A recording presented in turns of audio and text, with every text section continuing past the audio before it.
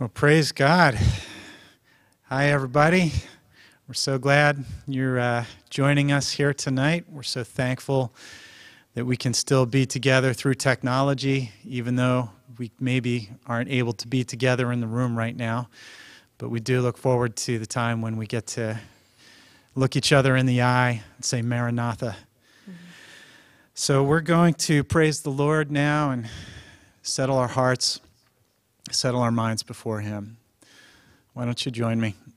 Thank you, Lord God. Thank you so much for your graciousness, Lord, for your mercy. Thank you for caring for your people in these unprecedented times, Lord. Lord, we just submit ourselves to you. We submit our hearts to you, Lord, and we look to you as our Savior, Lord God, as our healer. Lord, we just pray that you would inhabit the praises of your people tonight. We just set everything aside, all distractions, Lord, and we turn our hearts to you. We thank you for this time, Lord. We pray that you would speak to us. In your name we pray, Lord Jesus. Amen. Amen.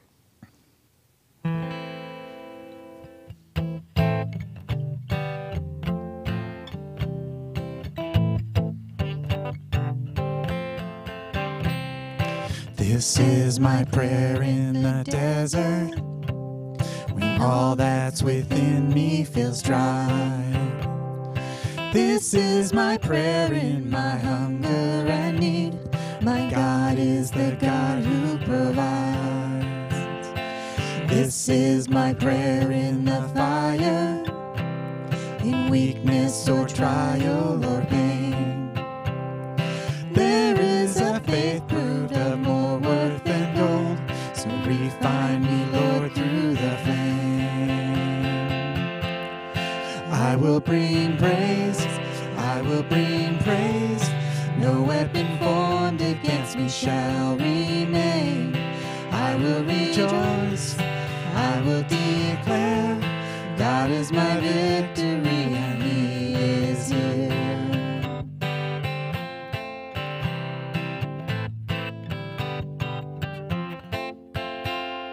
This is my prayer in the battle, when triumph is still on its way.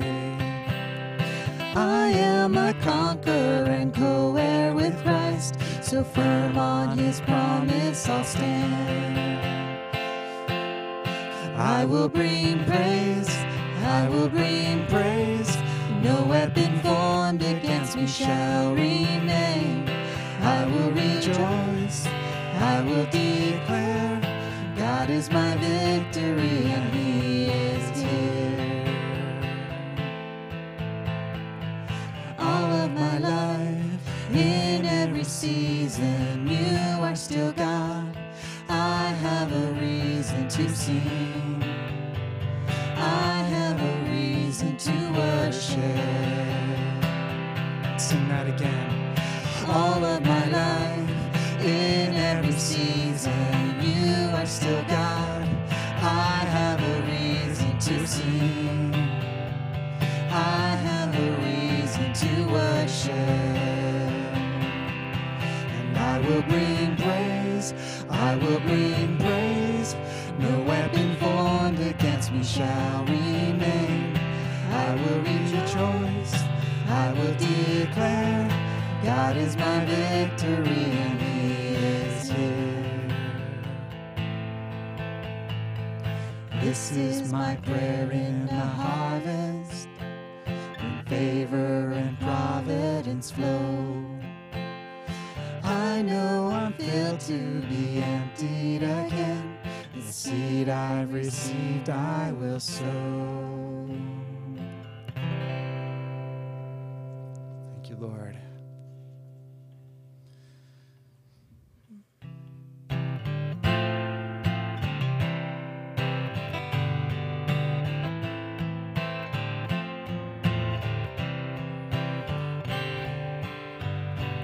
Bless the Lord, oh my soul, oh my soul, worship His holy name. Sing like never before, oh my soul, I'll worship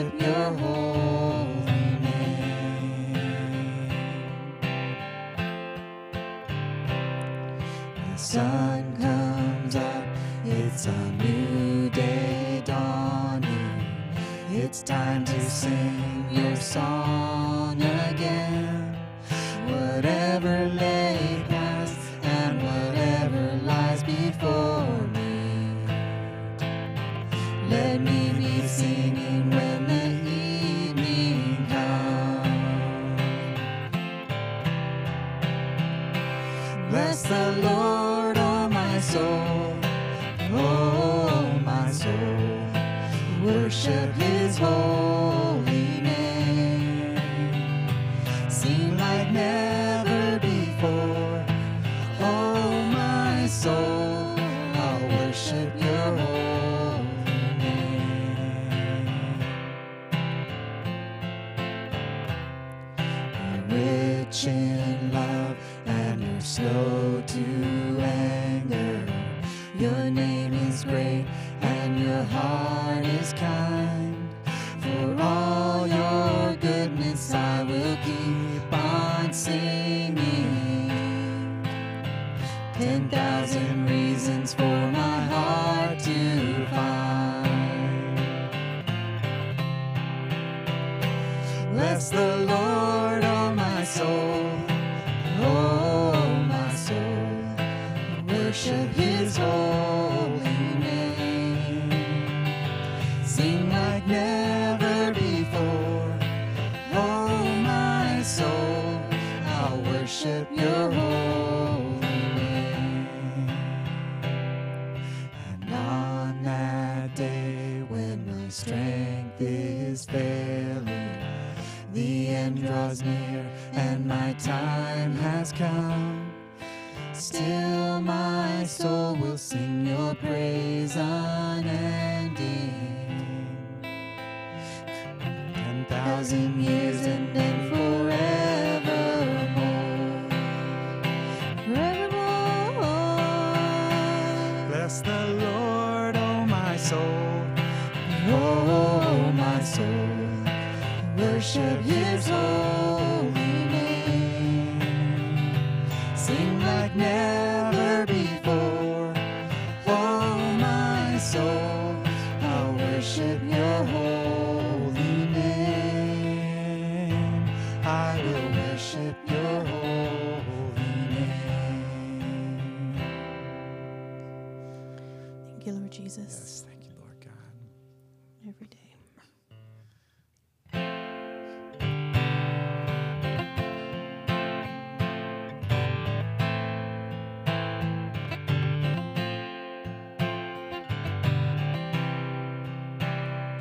Oh, the Lord, our strength and song, highest praise to him belongs.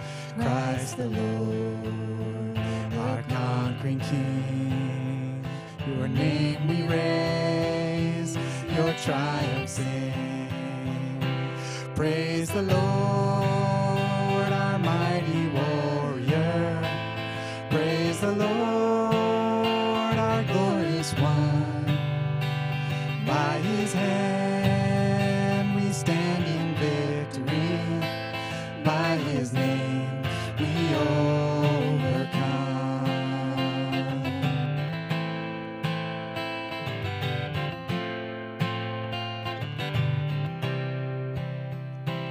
Through the storms of hell pursue, in darkest night we worship you. You divide the raging sea. From death to life you safely lead. Praise the Lord, our mighty warrior. Praise the Lord, our glorious one. By his hand we stand in victory. By his name we overcome.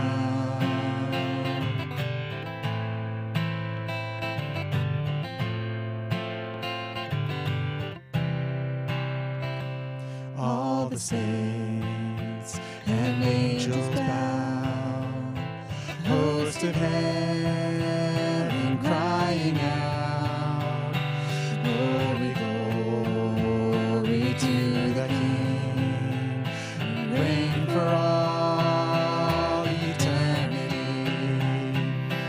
Praise the Lord, our mighty warrior. Praise the Lord, our glorious one. By his hand we stand in victory. By his name we overcome.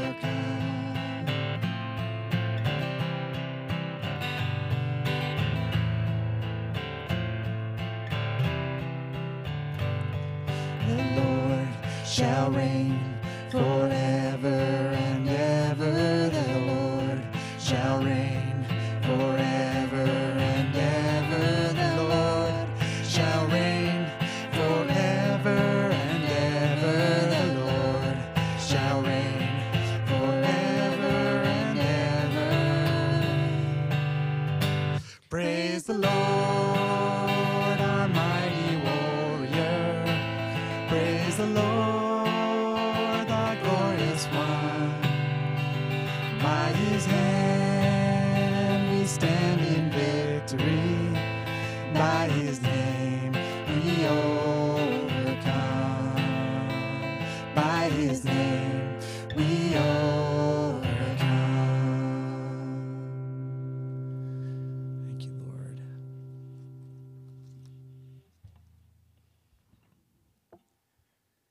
Thank you, Lord. It's in your name we overcome, Lord.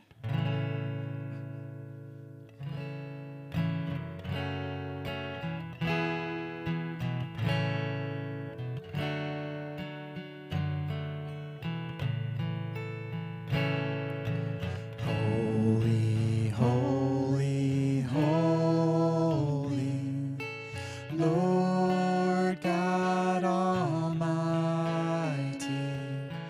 Early in the morning, our song shall rise to thee. Holy, holy, holy, merciful and mighty, God in three persons, blessed Trinity. Holy, holy, holy, all the saints adore thee, casting down their golden crowns around the glassy sea. Cherubim and seraphim falling down before thee, which word and art and evermore shall be. Holy, holy, holy, though the darkness hide thee, though the eye of sinful man thy glory may not see,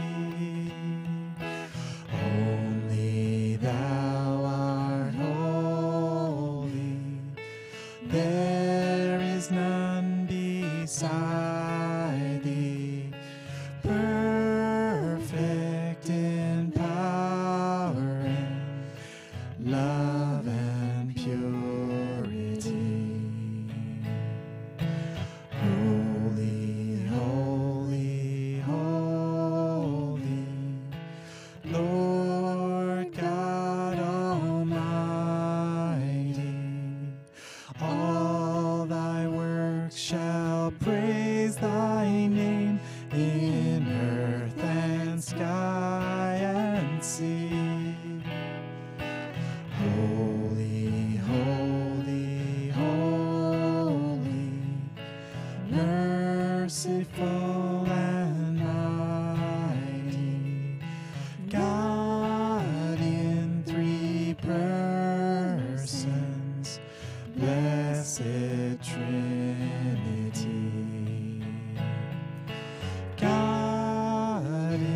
three persons, blessed Trinity.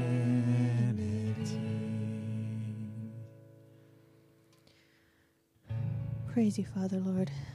And we just thank you, Lord, for this time of worship, Lord. We pray that it was pleasing to your ear, Lord. Lord, we know that you are holy, Lord. And we know, Lord, that this battle has already been won, Lord. And Lord, we just want to thank you, Lord, for just guiding us and protecting us, Lord. Let your words just resonate in our ears, Lord, and just be embedded in our hearts, Lord. So, Lord, I just want to lift up this time of you, Lord. I just pray, Lord, for Pastor Matt, Lord. Give him the words, Lord, and let him flow throughout his mouth, Lord. And let us just be able to take these words and what you want us to learn from this week, Lord, from this today, Lord, and just take it on to this week, Lord. So we just ask these things in your just gracious and holy name. Amen. Amen.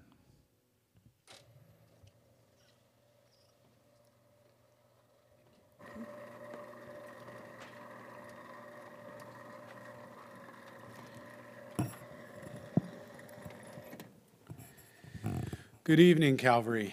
Good evening, church family. So good to be with you this evening. A few announcements just before we get into our study tonight. You can turn to Judges chapter 5. We've come as far as chapter 5 as I share a few announcements with you. Well, first I pray and I hope that all of you are doing well, being safe. I know we've been lifting up Maria and Esther's grandma and Elsa as they've had some sickness. I think it's a flu. Praise God. The test came back negative for anything else.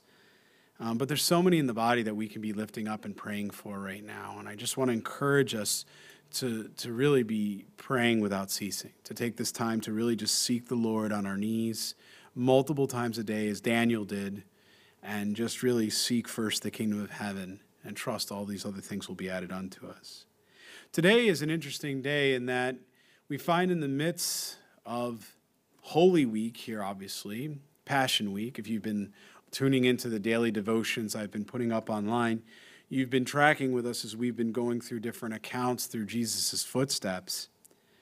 And today we would see normally the silent days as it is. There's not really scripture for today, but if you look at our calendar year today, the way it falls on as well, today is Passover, right? So if you think back thousands of years ago and what the Lord did there, specifically as blood was put on the doorposts of, basically the houses of the Israelites that were stationed in Goshen, that were living in Goshen. Pharaoh had given them that land because, again, being shepherds, the Egyptians had not thought highly of shepherds at that time, so they had put them out in that land to dwell, and God had shown great favor to them.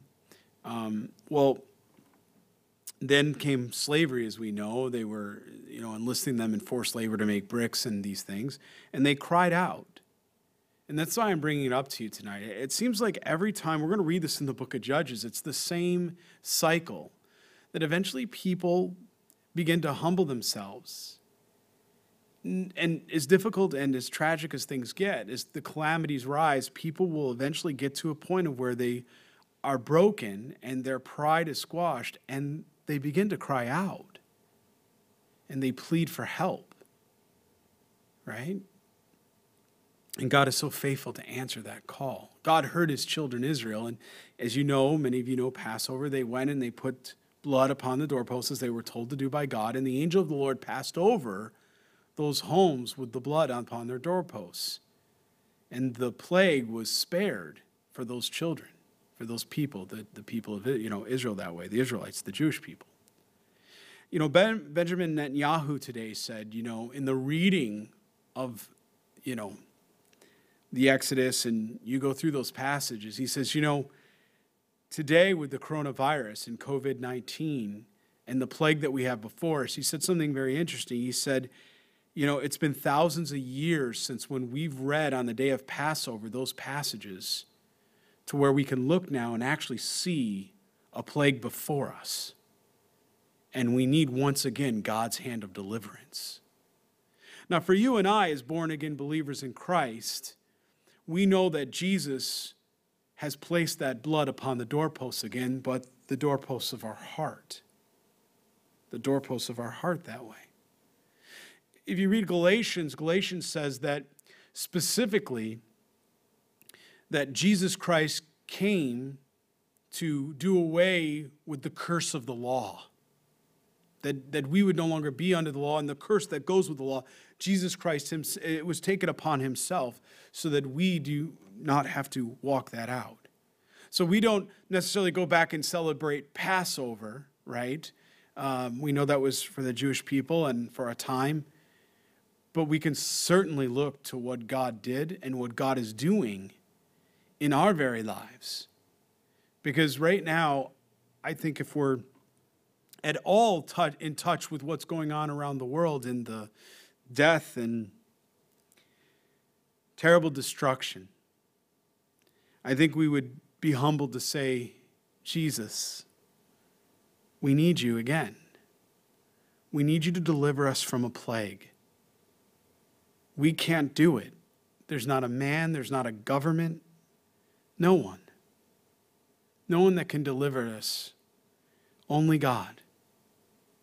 And it's interesting at that time, if you remember, as Israel was fleeing and eventually they were released by Pharaoh, if you know the passage, I encourage you to go back and read Exodus if you don't remember that passage, or you've never read it. As he's being delivered, you know what's interesting? Some of the Egyptians become part of the multitude and they go out, right, with Israel and are spared. And why am I bringing that up today? Because it's something the Lord was showing me. Just in the last week, we know there's been at least somewhere between 5,000 and 10,000 unbelievers that have asked Jesus Christ to come into their heart and now are believers and children of God. Just in the last week alone, we've been looking at some of the numbers that have been coming in from pastors in different areas, and it's been amazing to see what God is doing. Because often, as I said, he'll use a calamity to draw us close. Why? Because he loves humanity. He knit each and every person in their mother's womb, and there's a plan and a purpose. And that was to glorify God and spend eternity with him. Jesus talked about that in terms of reconciliation. He gave that revelation to Paul in 2 Corinthians. And that we too have a gospel of reconciliation. And so, lest your heart grow faint right now, and you're sitting home and saying, Lord, how much more this suffering and the struggle of the quarantine, or maybe you have contracted the COVID, maybe you've got the virus and you're beginning to get better and you've recovered, or maybe you're in the midst of it right now and you're saying, Lord, what is the purpose? You know, we know God allowed this. How many of us have prayed for revival for a long time, right? How many of us have prayed that, Lord, many would come into the fold, the flock? How many? In this week alone, just look at what God has done. Look at the kingdom of God and how it has been added to. Whenever there is oppression and persecution and difficulty, the church always, through the hand of God, begins to multiply. Friends, that's what we're seeing today. And I hope that brings you great encouragement. But I want you to notice the pattern. That men do what's right in their own eyes. A period of time goes on. God allows and brings correction.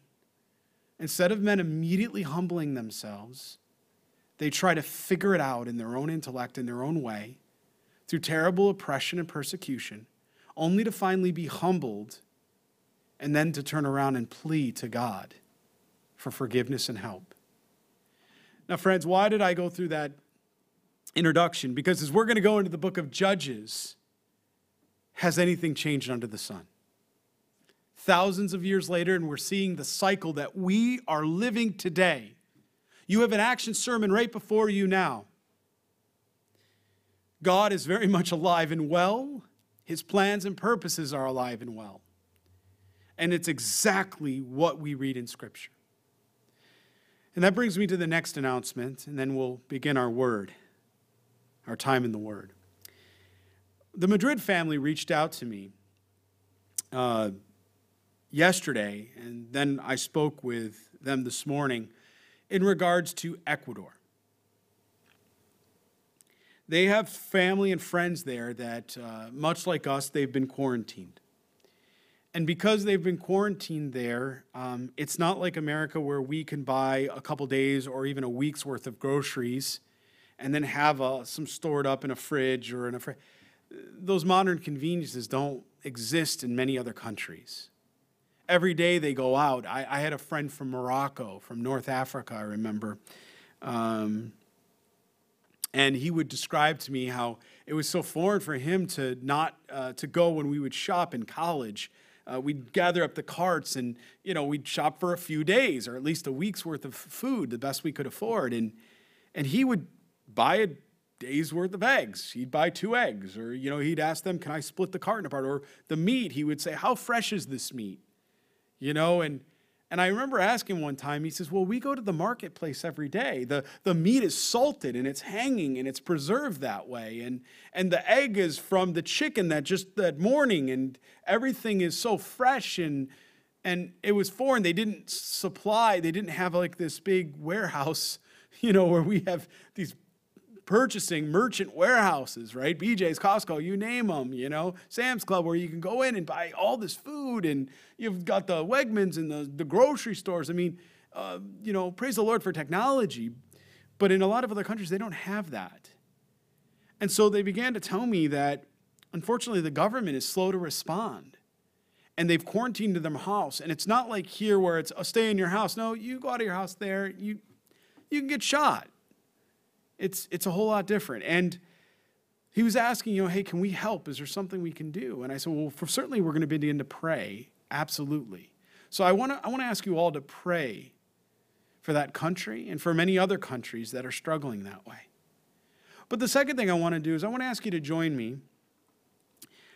If the Lord puts it on your heart, I would like us to put together a collection to send specifically to Ecuador, that we can buy food, rice and beans for the next 3 to 4 months.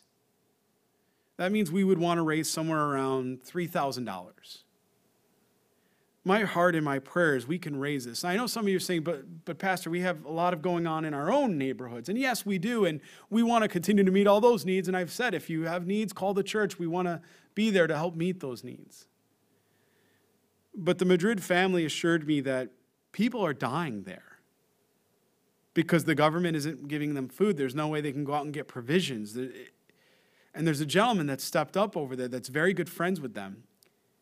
And one set of collections already started to go over. They hopefully will get that today or tomorrow because, again, people are dying for starvation. And I know my Bible says that believers won't beg bread. And many times the way God works is by using us as the hands and feet. So if the Lord should lead you, I encourage you to go online. There's a giving tab. Under giving, there's the normal general giving, but then there's also something called benevolence under there, I believe. We have a tab for that. If it's in your heart, or if you want to put a memo line, and even if it's $5, something like that, I just want us to be a part of what we read in our Bible every day.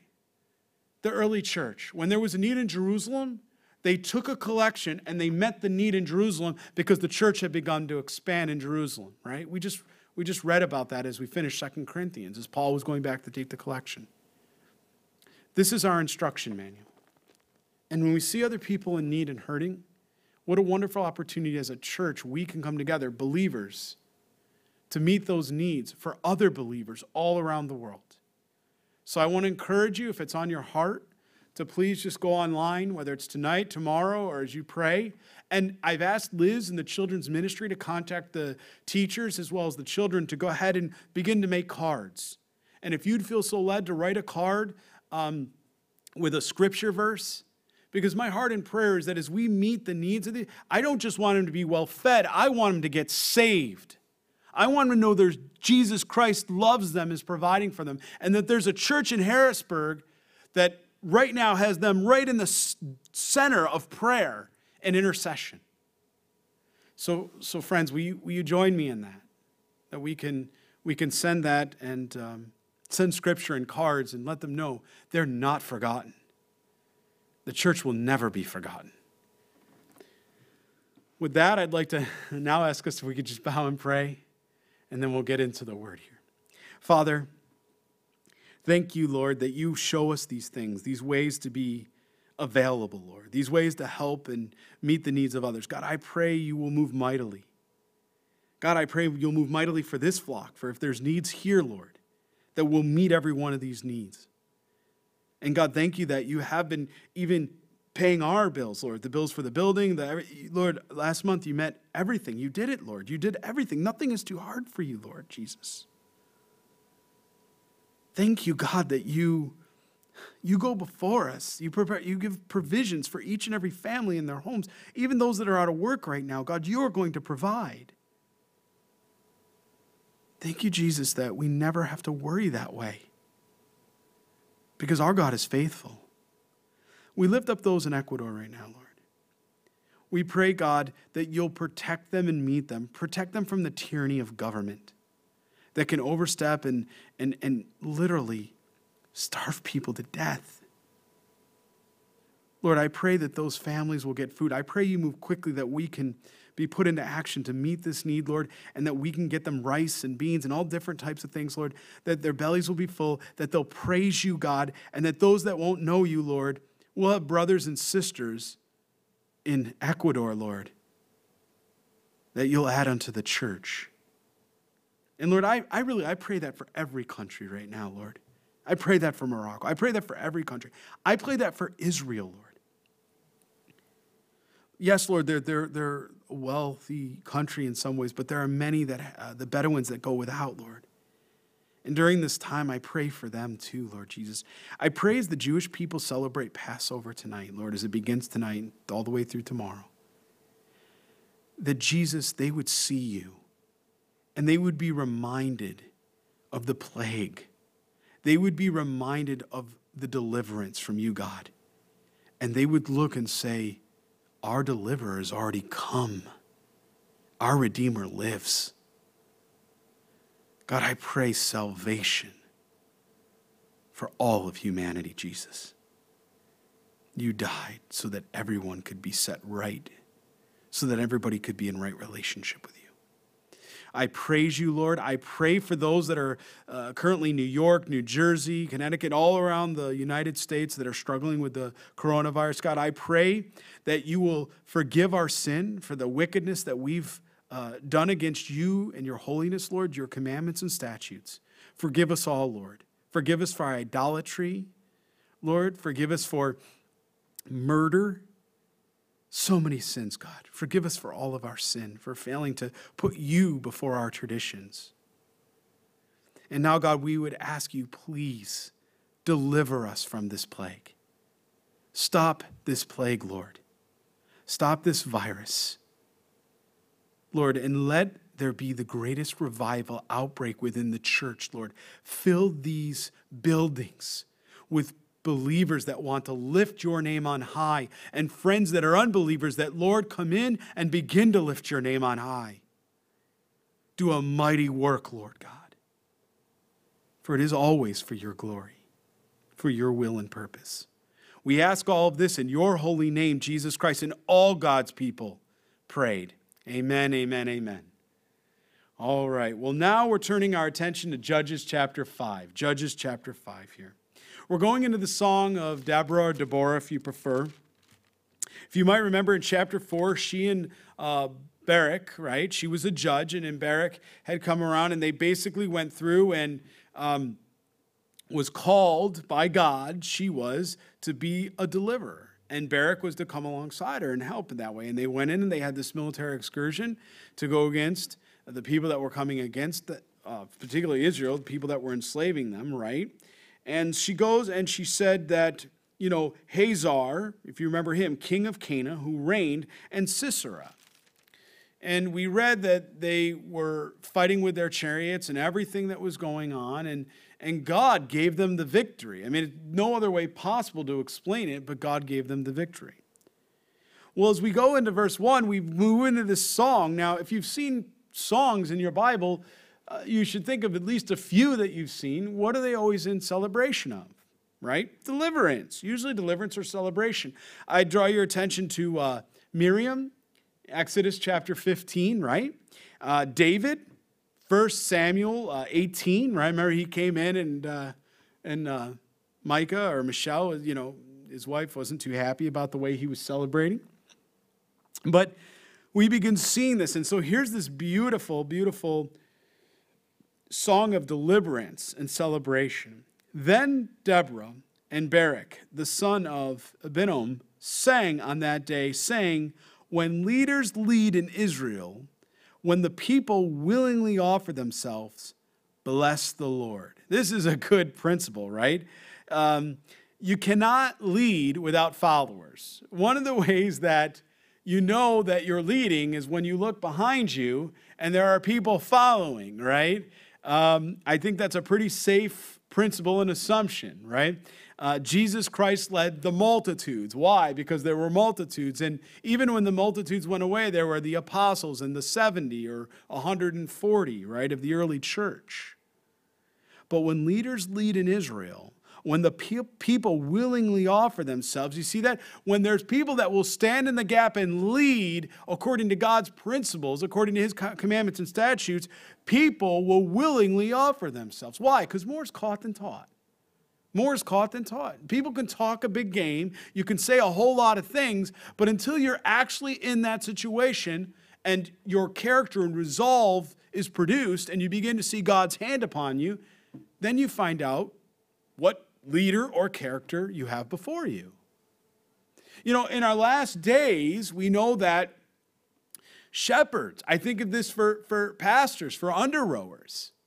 It says that they're going to eventually do what? Many of them, not all of them, but many of them are going to do what? They're going to run and sheep are going to be scattered.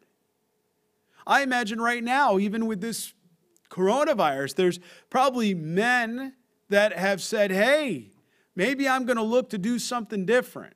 Maybe this isn't for me. I pray God forbid. But the Bible tells us that in the last days, people, their hearts are going to grow cold. They're going to abandon. This is a good instruction. Stand in the gap. Even if it's you and God, it's a multitude. But to lead means you also have to follow. Because who's the chief priest? Who's the chief shepherd of the church? I'm an under-rower, right? I'm at the bottom of the boat, man. But who's leading the ship? It's Jesus. If it's anyone else, don't get on that boat. You don't know where you're going. You don't know where you're going to end up. Somebody gets some cockamamie idea that, we need to go over here. We need to go. Well, isn't that what Scripture says? In the last days, he's over here, he's over there. Go here, chasing. When leaders lead in Israel, when the people willingly offer themselves, bless the Lord. Hear, O kings, give ear, O princes. Even I, will sing to the Lord. I will sing praise to the Lord God of Israel. Lord, when you went out from Seir, when you marched from the field of Edom, the earth trembled and the heavens poured, right? It's speaking of heavy rains. The clouds also poured water. The mountains gushed before the Lord, this Sinai before the Lord God of Israel. In the days of Shamgar, do you remember that? That's right before. That was the third judge before we moved in to chapter 4. It was the third judge within chapter 3, Shamgar, right? He says, the son of Anath, in the days of Jael, the highways were deserted. It starts to tell us what it was actually like at that time. And the travelers walked along the byways. Village life ceased. Well, I think we can relate to this a little bit today, don't you? I don't think we're striving for application here. I mean, we're all in quarantine in the state of Pennsylvania, and I imagine you that are watching this in other states, you're under a similar quarantine, if not something similar where they're telling you stay in your home. Be protected, right? We want to honor those in authority like that over us, as 1 Peter describes. But it said village life ceased. I mean, life in America as we've known it has what? It's ceased, right? It ceased in Israel. What's that talking about? The idea here, interesting in the Hebrew, is not only like a stopping, but it can also describe an oppression. An oppression, an affliction. It ceased in Israel until I, Deborah, arose a mother in Israel. They chose new gods. Then there was war in the gates. Not a shield or a spear was seen among them, right? 40,000 in Israel. Now, I want you to think about this for a minute. What is the maneuvering of Satan? What is the maneuvering of the enemy? Going back to village life has ceased in verse 7. What does Satan do? Two things. You'll see it all the time in Scripture. And friends, it's coming to a country near you. It's coming to a city near you right now. I want to prepare you. I'm not a son of a prophet. I'm not a prophet, but I want to prepare you because there's two things we see happening in Scripture, and I believe it's going to happen very soon. Now, I don't know how it'll happen or when, but Satan does two things. He oppresses and then he disarms. He oppresses and he disarms. Pay attention. It's coming. There's already been articles out that I've seen in the last week or two because some pastor decided to have church, and certainly that's not advisable when people are getting sick and dying. Obviously, we want to follow the mandates of the law. But as government begins to reach in, it's very difficult for government then to do what? Take a step back. Often when government reaches in on civility of people, one of the things that can come from that is to mitigate disruption. What do we see here? They choose new gods. Then there was a war in the gates. Not a shield or a spear was seen among them. 40,000 in Israel. They couldn't find a single weapon. Why? Because they were disarmed. Because that's exactly what the enemy does. He oppresses and then he disarms so that they couldn't fight back. Pay attention to what you see, the headlines. Whether it's, weaponry that they want to turn around and confiscate, whether it's, different things that are coming. There's going to be a lot that is going to come from this. Yes, we may, Lord willing, as God will lead through his providence and through repentance and prayer, we may find ourselves through this virus and God's hand of deliverance upon us. But don't be mistaken that it's not over. It may be over from a viral perspective, but pay attention because the enemy is a lion seeking whom he can devour. He's not going to take and miss an opportunity at a crisis. He might move some of these men, some of these folks. Hey, you know what? We need to stop this from ever happening again. Maybe we ought to implant a microchip. Have you been vaccinated? Have you been protected from this strain? Haven't you? No, I don't know. I'm not saying, thus saith the Lord. I don't know. I'm just saying I'm calling attention to this because I know that Scripture points out there's oppression and then disarming. And that's where we'll see it through Judges. It keeps going. We see that through those times, even in the intertestamental period of time with the Maccabees, right? Between the Old Testament and the New Testament. We saw it when the Roman persecution came. They weren't even allowed to carry out their own capital punishment anymore like they used to as an individual nation. So just pay attention and be praying for that as well. Be praying, Lord, you are sovereign, you are king. Lord, I pray you lift up our leaders and give them wisdom, godly wisdom from on high. Well, moving on, They took their weapons, and it says in verse 9, my heart is with the rulers of Israel, who offered themselves willingly with the people. Bless the Lord. You see, what this points out is she had a heart for others. She looked at the other leaders and rulers of Israel, and she said, who offered themselves? Because they were about the people, others focused. She had a heart for others, and she too was raised up. Bless the Lord.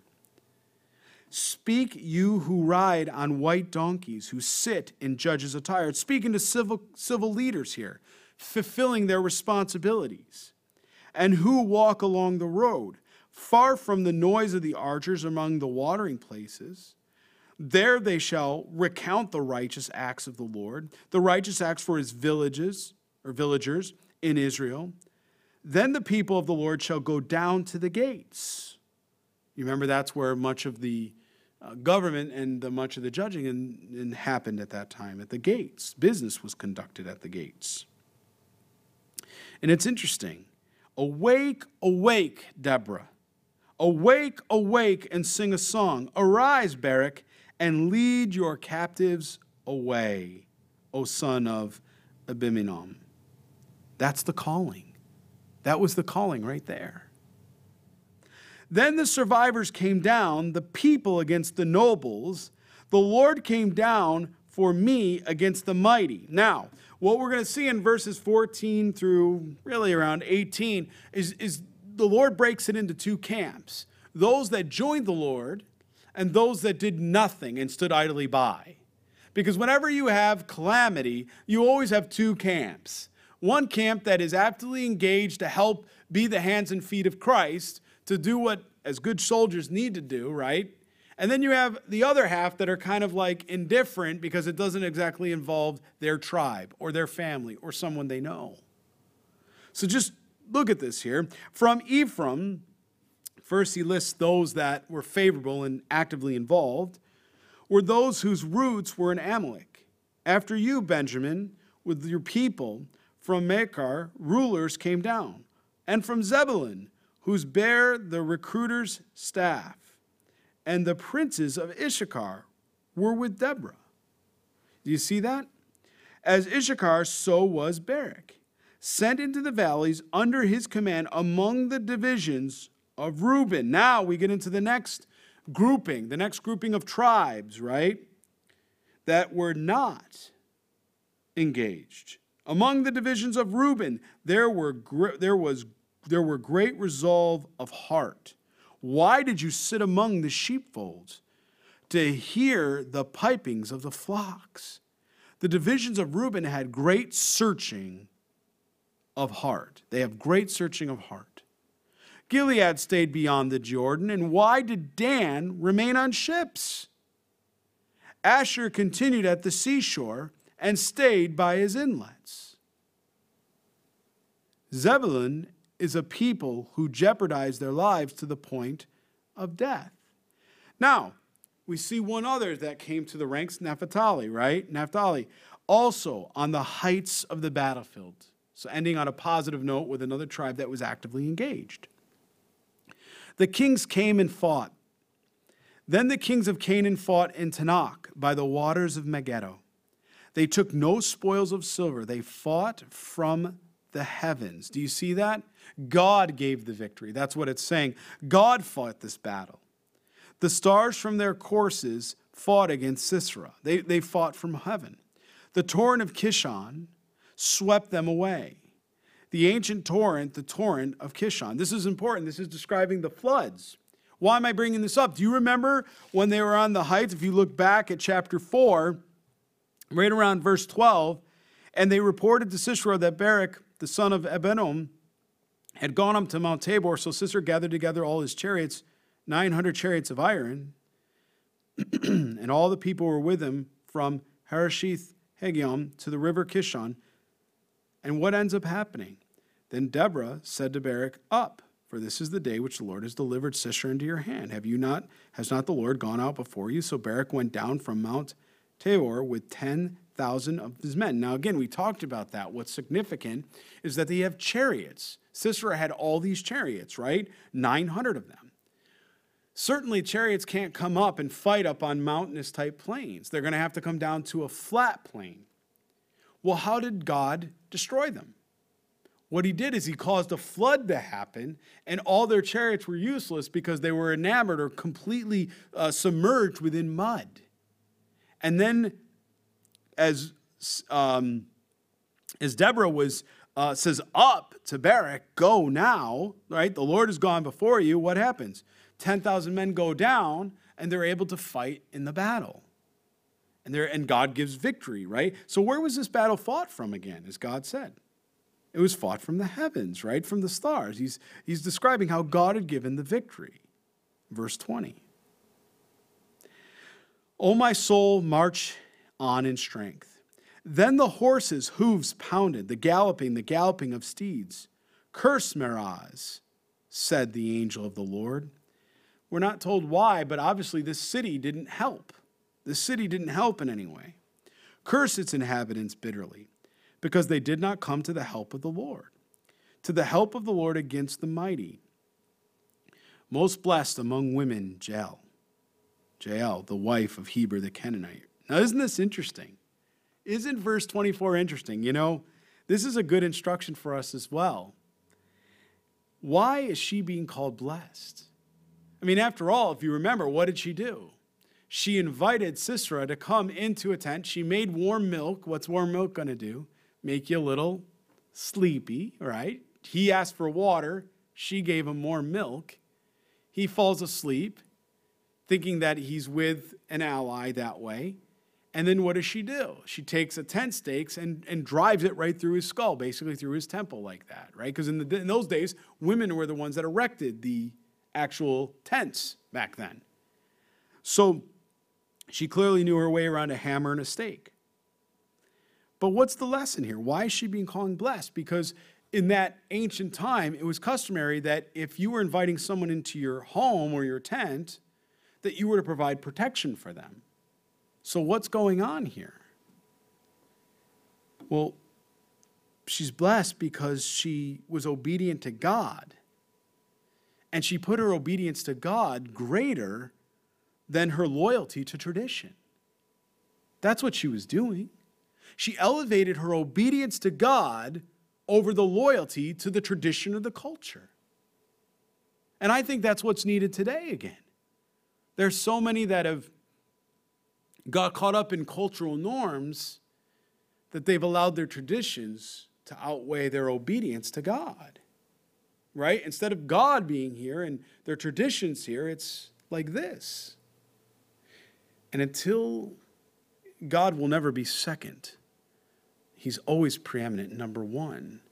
Until God is here and the equation is correctly balanced, there's going to be calamity.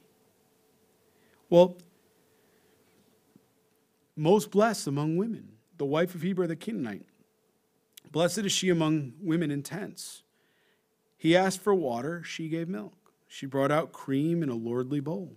She stretched her hand to the tent peg, her right hand to the workman's hammer. She pounded Sisera. She pierced his head. She split and struck through his temple. At her feet he sank. He fell. He lay still. That's really important because in the ancient times to say that and I know today it wouldn't matter, but back then, because of a position of a woman compared to a man in that culture, they would have said the woman took your life. Kind of, the woman is the one that did this to you. That's what it's kind of saying. This woman, this blessed woman has done this. He's saying that she was given victory by God. Excuse me 1 second. I'm going to take a sip of water here. Speaking of water.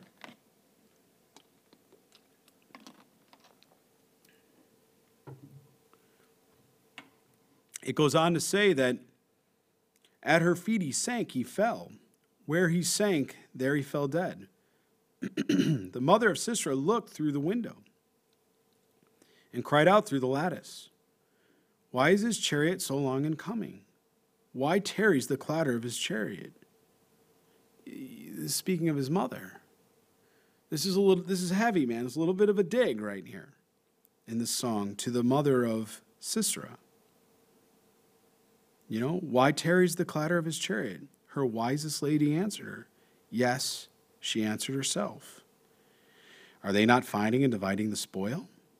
To every man a girl or two? This is speaking in that day, and unfortunately speaking to the captives as they caught the women to fulfill their lust. For Sisera plundered and dyed garments, plunder of garments embroidered and dyed.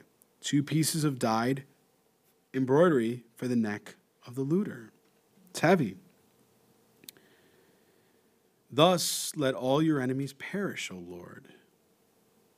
You know, loving God means that we must hate his enemies.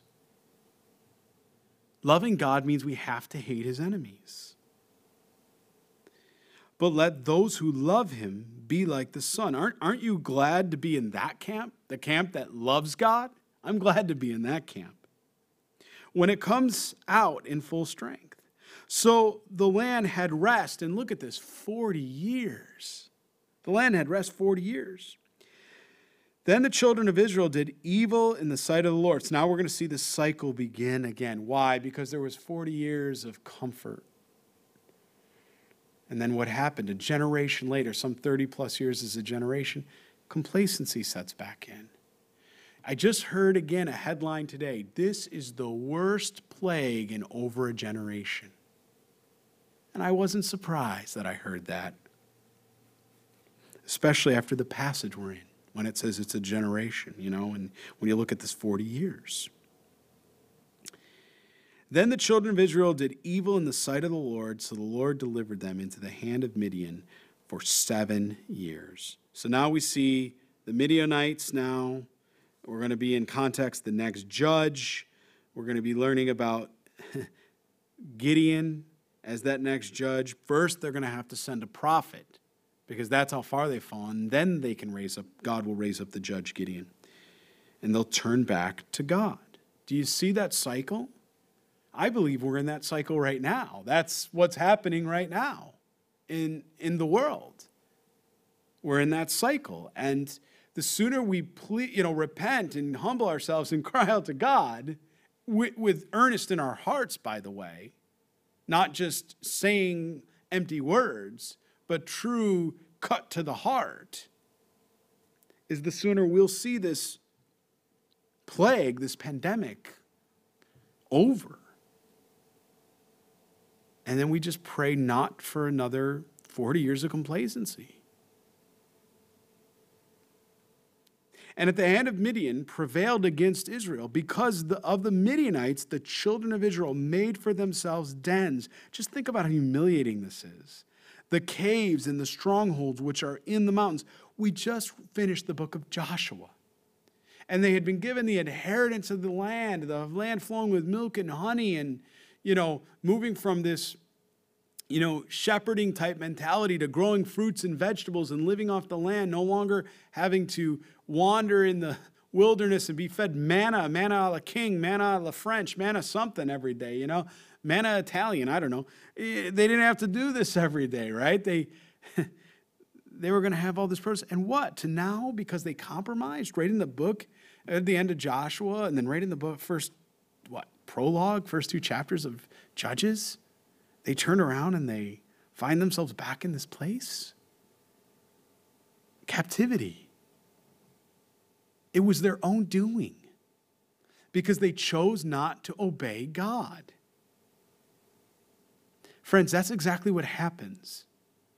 When you're not following God, you're following someone else. You're serving someone. The question is, who's your master? You have a master. Even if you think you're your master, you're not. You're serving someone else. Whether it's a fad, an idea, an ideology, you're serving something. I want to serve the one true living God. I don't want to serve anything that's going to be revealed to be false and empty. What a waste of time. What a waste of life. Well, the humiliation here, they're in caves and strongholds which are in the mountains. Again, we know how it works. We're going through it right now. Humility comes before what? Before repentance, before right relationship, before righteousness. So it was, whenever Israel had sown, the Midianites would come up, also the Amalekites, and the people of the east would come up against them. Now, is this interesting? This is interesting to me. Did you catch that? They didn't actually come up to occupy the land, did they? They're coming in and coming out. Why are they doing that? Because they're coming in to steal the food. And then they're destroying the land and they're leaving. They don't even want the land to live there. They just want to steal the resources. You know, we talk about energy czars. People that want to go in and, oil and natural gas and, who's going to control that? They don't care about the land or the people. They just want the resources. As a matter of fact, if you look at prophecy, and we're students of prophecy, 27% of your Bible's prophecy, what does it say in Ezekiel chapter 38? What's going to be the hook that's used that we may see in our lifetime? If not in ours, certainly we're raptured out. That's why, because I'm certain it's going to happen. And what's going to happen? It's because the hook gets placed in the jaw, right? Look at Gog and Magog. And it's all tied to the booty. It's all tied to the resources and the wealth. It's, again, friends, I keep pointing this out, church, because there's nothing new under the sun. And the sooner we learn God's cycle, what God is showing us here, the sooner we can get in right relationship with Him. The sooner that our world can get in right relationship with Him. Instead of kicking against the goads. It's futile. It's futile. God is the Ancient of Days. There's not been a nation that's been able to overcome God. There's not been a person or a government that's been able to outwit and outsmart or outdo God. Do we think the United States of America and because we're one of the greatest countries on the earth right now, that somehow we're above the Word of God and His commandments and statutes? God founded this country based on His Word. We changed it. We can't blame God for that. God has been long-suffering. God is long-suffering. But the good news is God, because He's the Ancient of Days, His character doesn't change. What is God after? Reconciliation. So once you understand who the Master is, and once you begin to understand what's needed or what's desired, then guess what you can do? You can solve the equation, can't you? So what do we all need to do? We need to repent, humble ourselves, get right with God, follow His commandments and statutes, trust Jesus Christ as our Lord and Savior, and watch God pour out blessing because He wants to bless us. He wants to do well and good for His children. He likes to give good gifts to His children. But parents, grandparents, if your grandson or your son or your daughter is not behaving and they're being disobedient, are you going to reward the disobedience? Certainly not. What would you be doing if you did that? You'd be sending a mixed signal. It'd be confusing. The audio and video wouldn't match. Well, that's what He's doing with Israel. That's what He was doing with Israel. He was saying, come on now, come back. Then they would encamp against them and destroy the produce of the earth as far as Gaza and leave no sustenance for Israel, neither sheep nor ox nor donkey. They left nothing. Remember what I said, what does the enemy do? He oppresses, and then what does he do?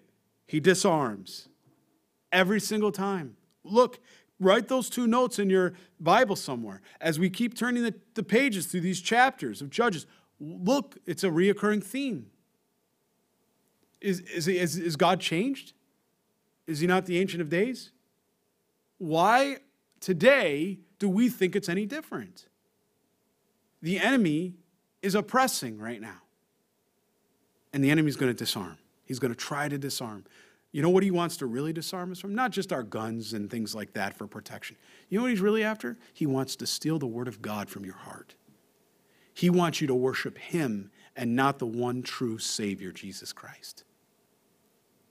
And he'll stop at nothing to convince you otherwise. You know, it's interesting. When men and women are in times of terrible calamity, they'll give up all of their civil rights for a piece of bread and for protection. When people are in calamity, will they lose their own soul to gain the whole world? He warns us. He warns us against these things. Friends, open your eyes. See it. It's prophetic. This is prophetic. This is the word of the Lord. It's prophetic tonight. Going forward and how he's speaking to us. We couldn't have planned this. We could never have aligned the timing that we knew what was coming and that we would just be in the book of Judges and then starting a new book on Sunday in the book of Galatians in the early church and how they were to conduct themselves. God's gone before this church. He's gone before us to prepare us on how we ought to think and how we ought to live during these times. And none of it says be afraid. None of it says be anxious. None of it says, hey, I caught you off guard. No. He knows he caught us off guard. That's why he said, make sure your oil's in your lampstand. Be ready. But even them, the virgins, you had to wake them up, right? Okay, come on. 10 of them, 5 were ready, 5 didn't even have oil. Jesus warned us about these things. For they would come up with their livestock and their tents coming in as numerous as locusts, but they and their camels were without number. Both they and their camels were outnumbered, and they would enter the land and destroy it. So Israel was greatly impoverished because of the Midianites. And the children of Israel cried out to the Lord. Isn't that what they do every time? They cry out, they humble themselves and cry out to the Lord. And it came to pass, well, by the way, how long did it take them? Let me point that out. I pointed that out before last Wednesday. How long did it take them? Look back to verse 1. How long? 7 years. That's right. Can you imagine the pride that you wouldn't cry out to God? Man, I'll tell you what, coronavirus came, I was on my knees crying out to God. I don't even think 24 hours passed. I don't even think it had hit America, and I was already crying out to God for repentance because I could see his hand and I could see prophetically what he was doing. Because I'm a student of Scripture, and so are you. I'm not a prophet or son of a prophet. We are all children of God. Believers in Christ, that is. We know the word. And he's given this to us that we're not walking around blind. We're not blind to the things that are happening. So they cry out to the Lord. And it came to pass when the children of Israel cried out to the Lord because of the Midianites, that the Lord sent a prophet, unnamed, right? Doesn't say who it is, to the children of Israel, who said to them, thus says the Lord God of Israel, I brought you up out of Egypt and brought you out of the house of bondage, and I delivered you out of the hand of the Egyptians and out of the hand of all who oppressed you, and drove them out before you and gave you their land. Also I said to you, I am the Lord your God. Do not fear the gods of the Amorites, in whose land you'll dwell. He says, I told you. Why did you allow yourself to be enslaved that way?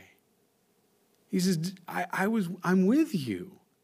Friends, God is telling us the very same thing right now. What are you afraid of? I am with you. That hasn't changed. That's never going to change. Because nobody can open the hand of Jesus Christ. Only God himself opens his hand. Nobody opens the hand of God. Nobody can force that hand open and take one of his sheep. I praise God for that. I never have to worry about that. Aren't you glad you don't have to worry about that? Praise you, Jesus. So the son named prophet gives this declaration, speaking as a mouthpiece for the Lord. Also I said to you, I am the Lord your God. Do not fear the gods of the Amorites, in whose land you dwell. But here it is. Why have you gone into this captivity? Why are you facing this calamity? Because what didn't you do? You didn't obey. You have not obeyed my voice. That's all God's looking for, is obedience. And you know the strange and interesting thing about it? Is the obedience is for our own good. The obedience is actually protection. No different than if you saw your little toddler running up and touching the stove to turn a flame. you're going to grab their hand and pull it back, right? Might even, move it. Don't do that. Why? Are you being cruel? They want to do it. Let them do it. No. Why? Because they could burn their hand and be incredibly hurt. And God's trying to protect his people. And then they get themselves in a muck, and then what happens? We cry out.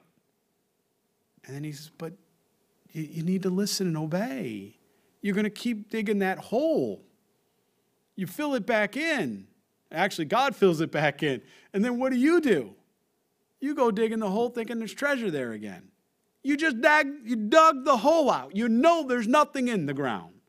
But somehow you see the dirt back in there and you go to the same hole and dig it again and think you're going to get treasure. You get what I'm saying here. It means going the ways of the wide path, the broad way, and expecting somehow that the world is going to give you the blessings and fulfillment that you so desire. It's all an illusion. It's all an illusion. You're never going to find contentment, completeness in anything of the world. It's only temporary. It's only temporary. It will always be a desire for more or something different. There's been experiments. You took people that were impoverished, give them millions of dollars. They buy everything, and you know what? They're bankrupt within a year or two. People that win the lottery. Look up sometime how many people that win the lottery end up bankrupt or poor just years later. Why? If it was the money that was going to make them happy, if it was their social status that was going to make them happy, then why aren't they Bill Gates or somebody wealthy like that? One of these billionaires. Why? Because it's all vanity and it's empty. They buy all the fun things, and you know what? Then they start buying other things because they keep buying. If it was truly that one special item that was going to make them happy, they wouldn't be bankrupt. They'd have bought that one item. Even if that item was $100,000 and they won $1 million, they still got 10%, they only spent 10% of it. They'd take that other $900,000 and they would do good with it, however that looked for them, as the Lord would lead them. But that's not what happens. Why do we think we're different? Why do we think we're so superior that we're going to outwit and outsmart God? You see, I only bring this up because if it wasn't a reality, friends, we wouldn't be here. I'd be looking at you in person. I'd be looking at you face to face. This is happening. Pastor, are you saying it's judgment from God? I'm saying God allowed it. I'm not saying God authored it, but I do know this. He allowed it.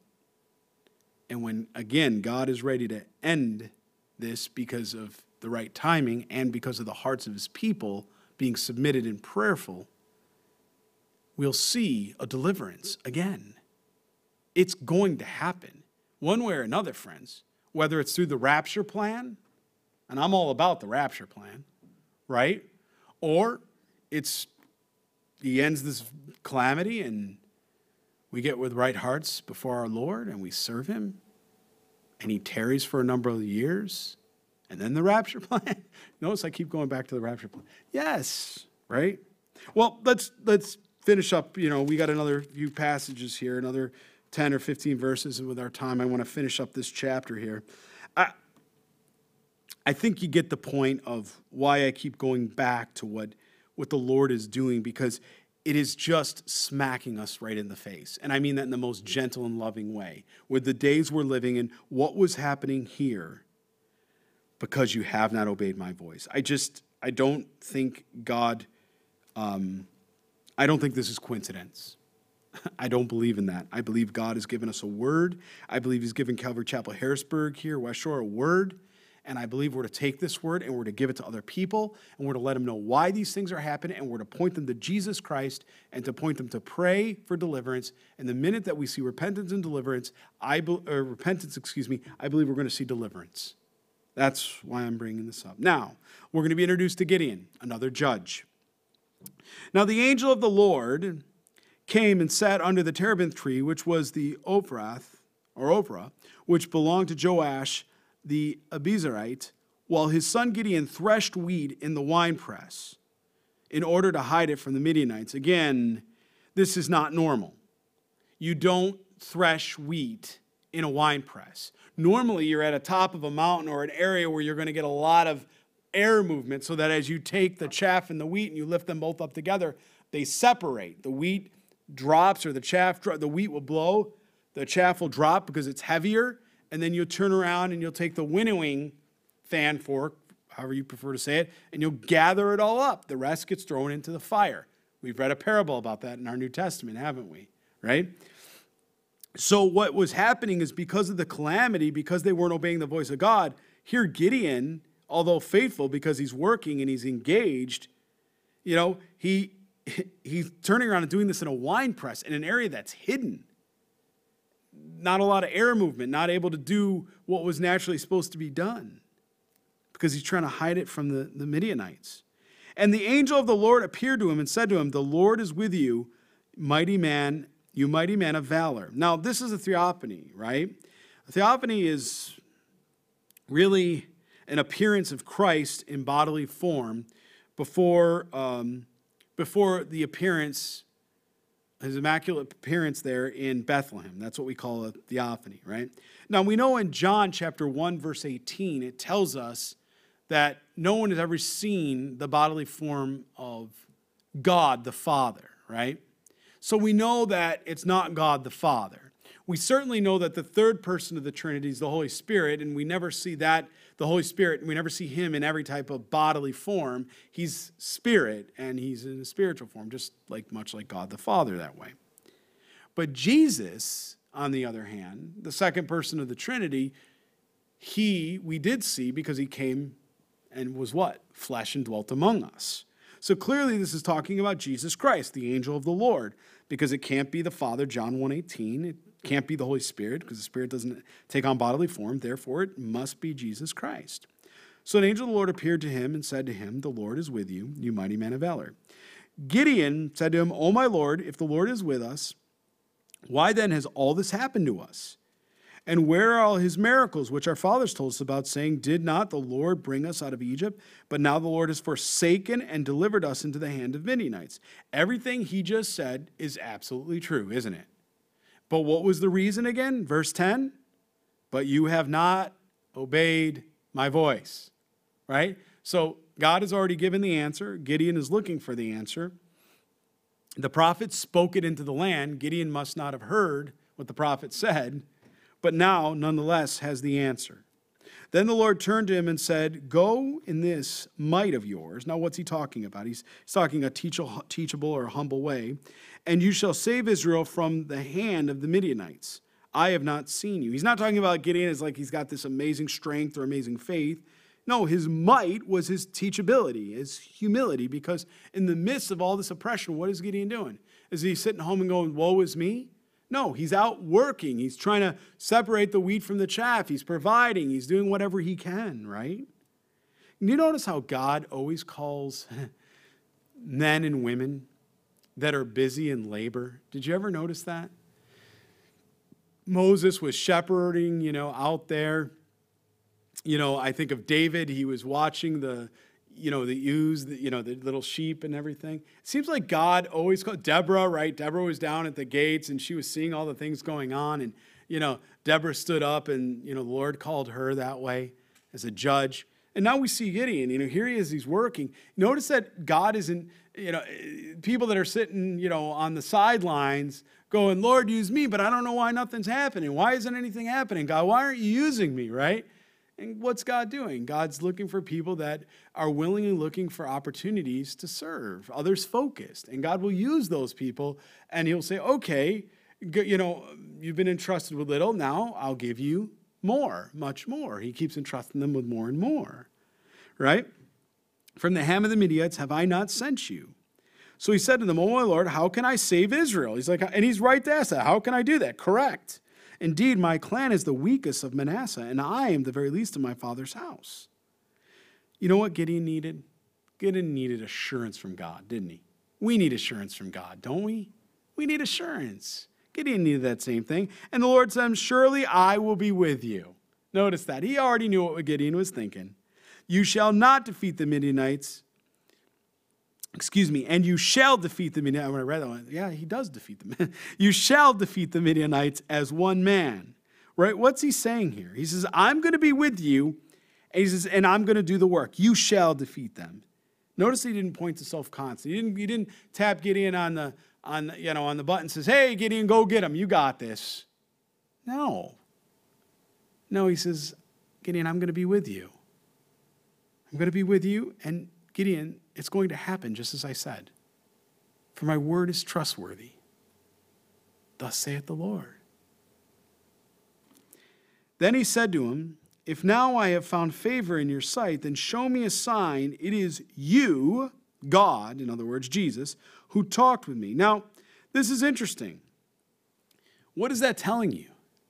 That's telling you that Gideon's really not sure who he's entirely talking to at this moment.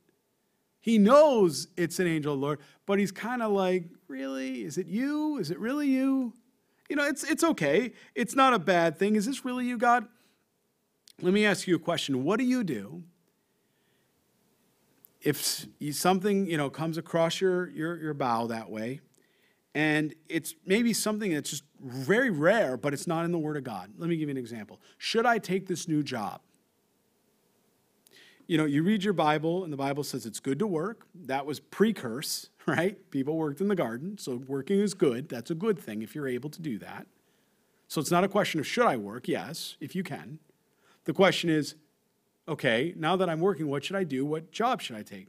Well, you may not necessarily read the Bible and him say, oh, you're going to be a plumber, or you're going to fix up houses, or you're going to be in IT, or you're going to do whatever, right? Or whatever it might be, right? So you want to do what? You want to test the spirits, right? You want to test the spirits and know, is it of the Lord? That's all Gideon's doing right here. He wasn't sure. He says, do not depart from here, I pray, until I come to you and bring out my offerings and set it before you. And he said, I will wait until you come back. So Gideon went in and prepared a young goat and unleavened bread from the ephah of flour.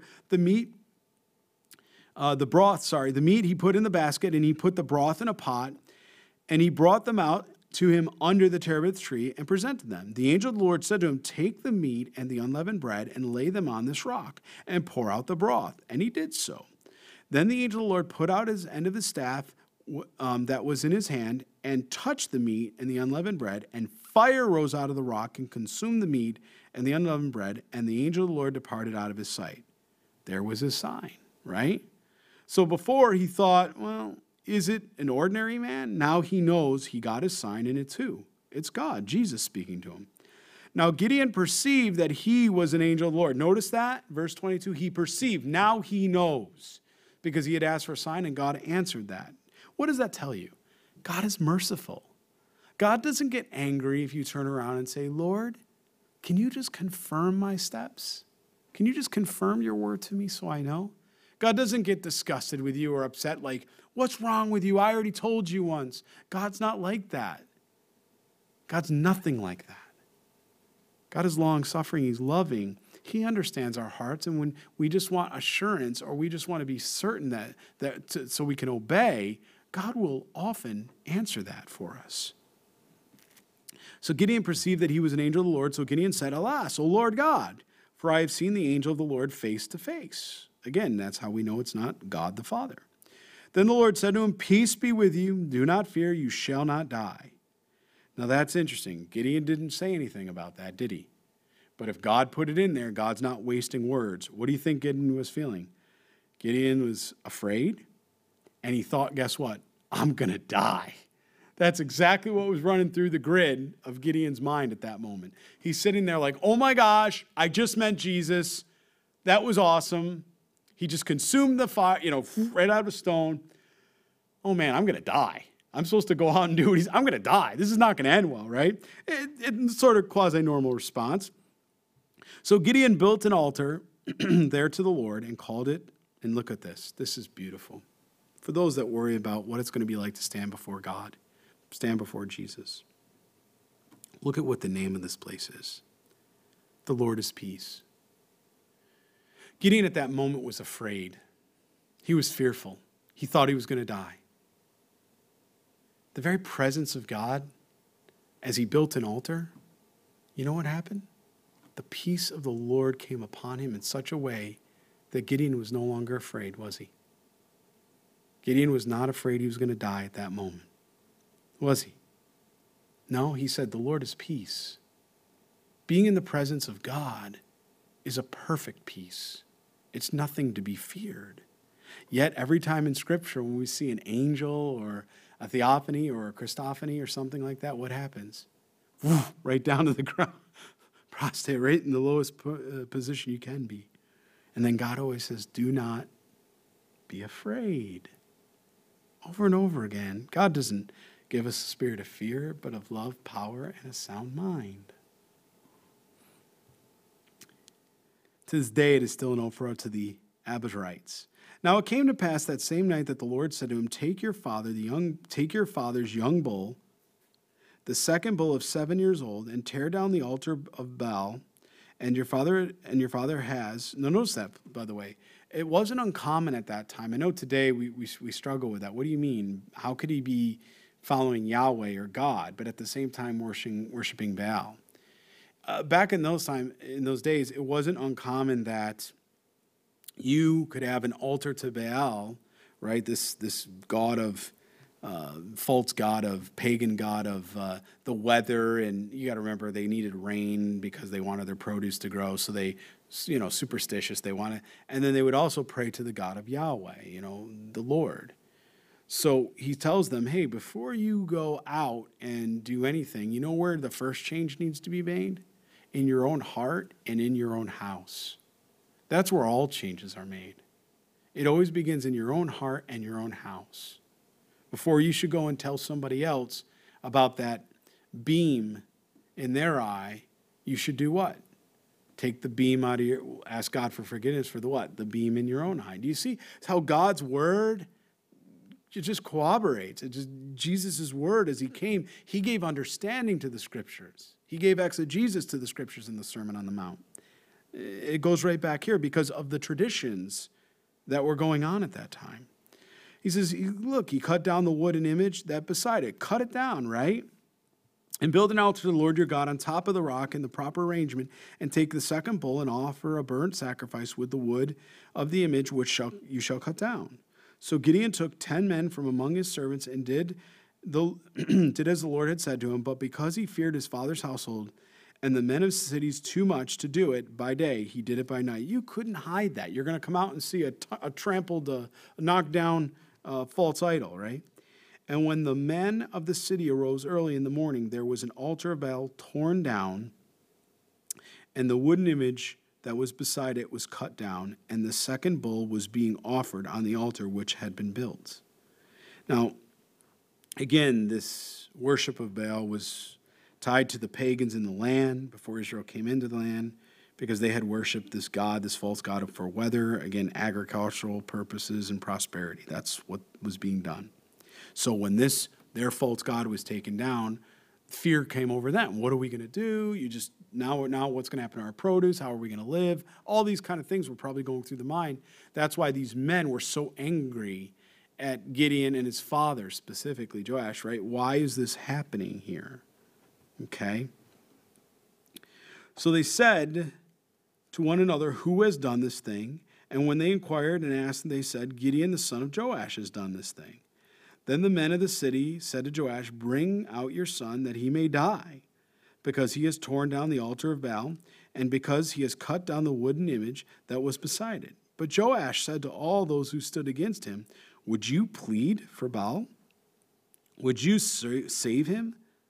Let the one who would plead for him be put to death by morning. If he is a god, let him plead for himself, because his altar has been torn down. Very, very logical, isn't it?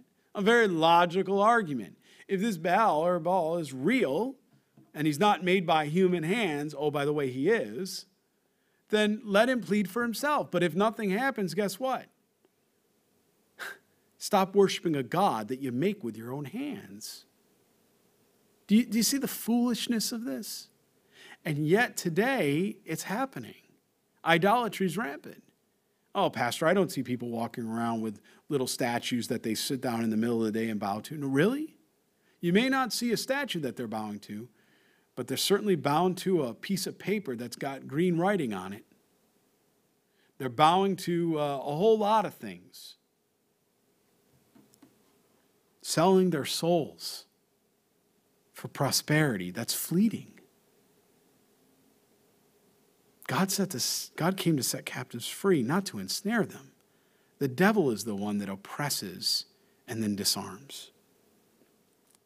Therefore, on that day he called him Jerubbaal, because that means, obviously, a man against whom Baal is striving and conquered, right? That's what it means, or specifically, let Baal plead, if you prefer.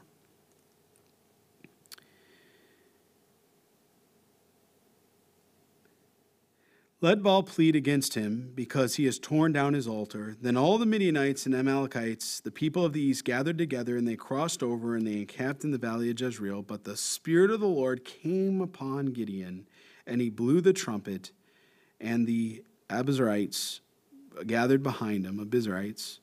And I think this is interesting. As we see in the Old Testament, the Holy Spirit comes on a specific person for a specific time, right? That's how it's always done in the Old Testament.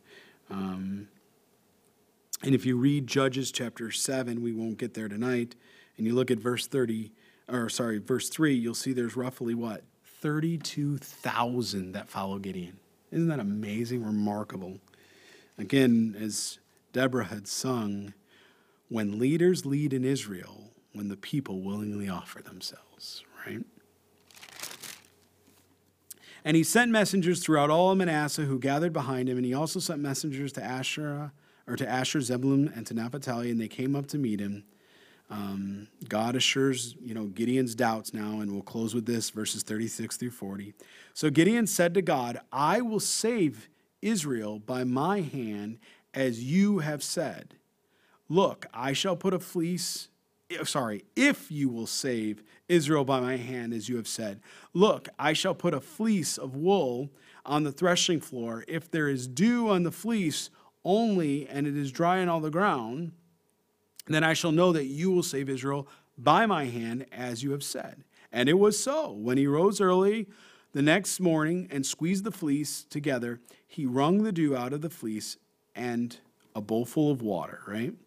Now, at this point, many of you, I've had people in the fellowship over the years ask me questions. Was that sinful? Is it sinful we even use the term, what do people say? Throw out a fleece. We use it as our Christianese, right? Throw out a fleece, man. You don't know what to do, throw out a fleece. Oh, I can't do that. That's a lack of faith. No, that's not what you read just now. Gideon asked for confirmation. Right? He asked for confirmation and assurance once before. God answered that. Gideon says again, Lord, just so I understand, is this correct? What becomes sinful, if I can say it that way, is what happens next. God answers, but then Gideon goes, are you sure? Now, we don't want to beat up Gideon, because every one of us, if we're being really honest and transparent, what have we done? Are you sure, Lord? Because that doesn't make a whole lot of sense to me. Being that I'm not God and all, and I know you are, but, right? I'm making fun of myself. But we do that. I want you to see something so important here. God is not like any earthly father or earthly parent. God doesn't go, I already told you, right? He doesn't say it like that, right? God doesn't turn around and come out and go, are we going to do this again? Did I stutter?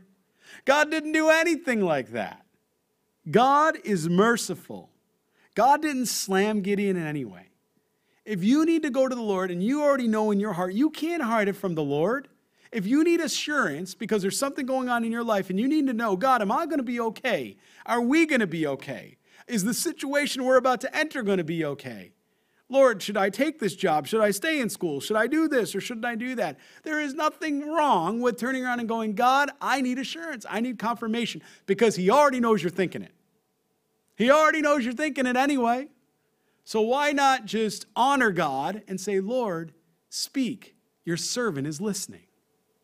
Speak. Your servant is listening. And then when he tells you, you can take the fleece And you could put it down and say, God, I just want to confirm it. Will you show me in the Word? Or Lord, boy, I don't know that there's something specific about this. Lord, will you confirm it through, I don't know, somebody will walk in and say X, Y, Z. And I'll know it's of you, right? All the things we do that, and God is so gentle and merciful. He just, okay, right? Now, then Gideon said to God, now here's where, again, Gideon knew. He says, do not be angry with me, but let me speak just once more. Let me test, I pray. What should have Gideon have done? At this point, God already assured him. He already had weighed in. He already proved what he said. The sign was answered. Gideon should have obeyed, shouldn't he have? Gideon should have obeyed at this point. But what happens? Again, God is still merciful, because he goes and says, don't be angry, but let's speak just once more. Let me test, I pray, just once more with the fleece. Let it now be dry on the fleece, but on the ground all around let there be dew. And God did so that night. It was dry on the fleece only, but there was dew on all the ground.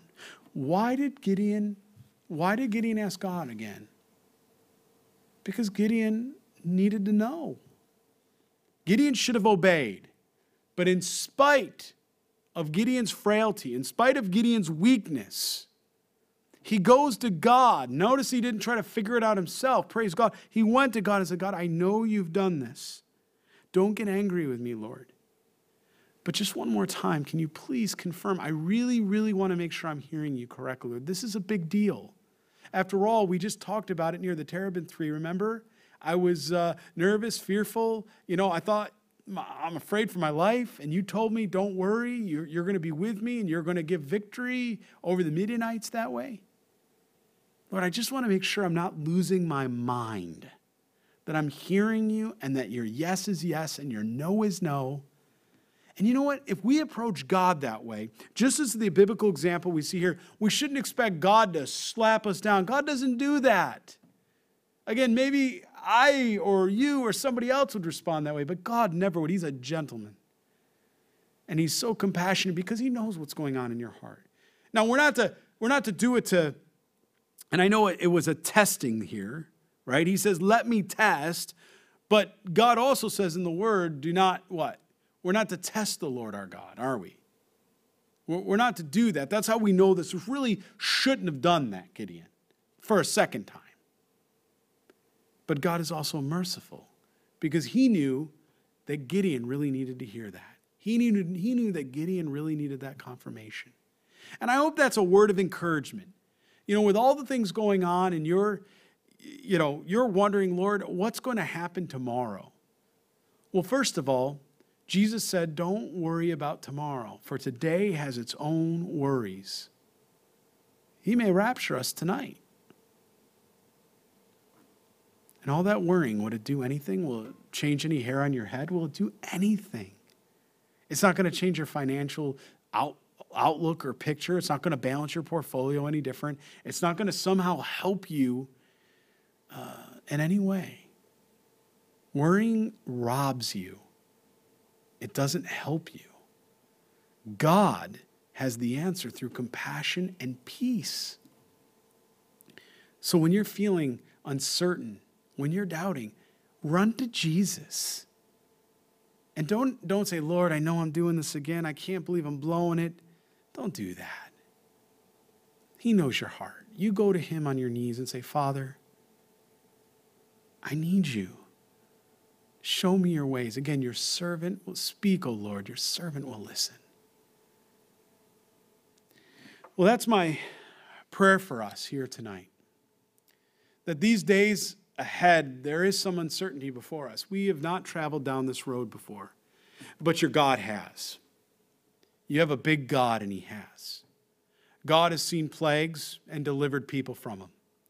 God has seen calamities and judges, and he's gone through, and the cycle has continued. And Israel is back in their land as a nation since 1948 because God's a promise keeper. So friends, I want you to know tonight, no matter what you're struggling with, no matter about the anxiety, maybe your anxiety is at an all-time high, go to the Lord. What are you waiting for? If you don't know Jesus, ask him to be your Lord and Savior. Receive his perfect peace. If you do know God, it's time to lay it down. Lay it down before the throne. Take up that perfect peace and that assurance he wants to give you. And don't try to keep it hidden from God. He knows. Let his perfect peace surpass all of your understanding. All right? All right, let's pray. Father, we thank you, Jesus, for your good, holy word. We thank you that you settle hearts and minds. Lord, and just the assurance you wash us in, just the power of your love and majesty. Thank you for preserving these accounts for us, that as we study this, Lord, thousands of years ago, Lord, I know I could literally put myself right in the shoes of Gideon, Lord. I could literally see Deborah. I could see, Barak. I could see it all happening before us, God. Lord, the cycle continues. Jesus, I pray forgiveness for our country and this world. Start with my own heart. Forgiveness for my sin, Lord. Forgiveness for our sin. I pray for all those that are struggling today. God, I pray today is the day of salvation. Lord, I pray you'll heal those that have been infected with this corona disease, and that they'll have an opportunity to place their faith and trust in you. And God, for families that have been separated, I pray, God, that you'll bring them back together. God, I pray what the enemy has oppressed and disarmed, I pray, God, you'll unite and you'll just build up and encourage. Praise you, Lord Jesus Christ. Our God lives, and we will serve you with all of our heart, mind, soul, and strength. And Lord, we will be others focused. Praise you, God. Deliver us from our captivity. Deliver us from this plague, Jesus. We ask this and pray this in your holy and mighty name, Jesus Christ. And all God's people prayed, amen. God bless you all. I love you all. And don't forget to tune in 8:30 on Sunday. We'll be replaying 8:30's service at 10:30. You can watch it via recording. You don't have to go to live at 10:30. You just go to watch the recording on the Subsplash app or on the website or YouTube or Facebook, and you can watch it at 10:30. But it will be live streamed if you want to join us at 8:30 this Sunday, Lord willing, if he doesn't rapture us first. And we're going to be beginning the book of Galatians. God bless you. I love you. And church, remember, Maranatha, Maranatha, your redemption draws nigh, draws near. God bless you all.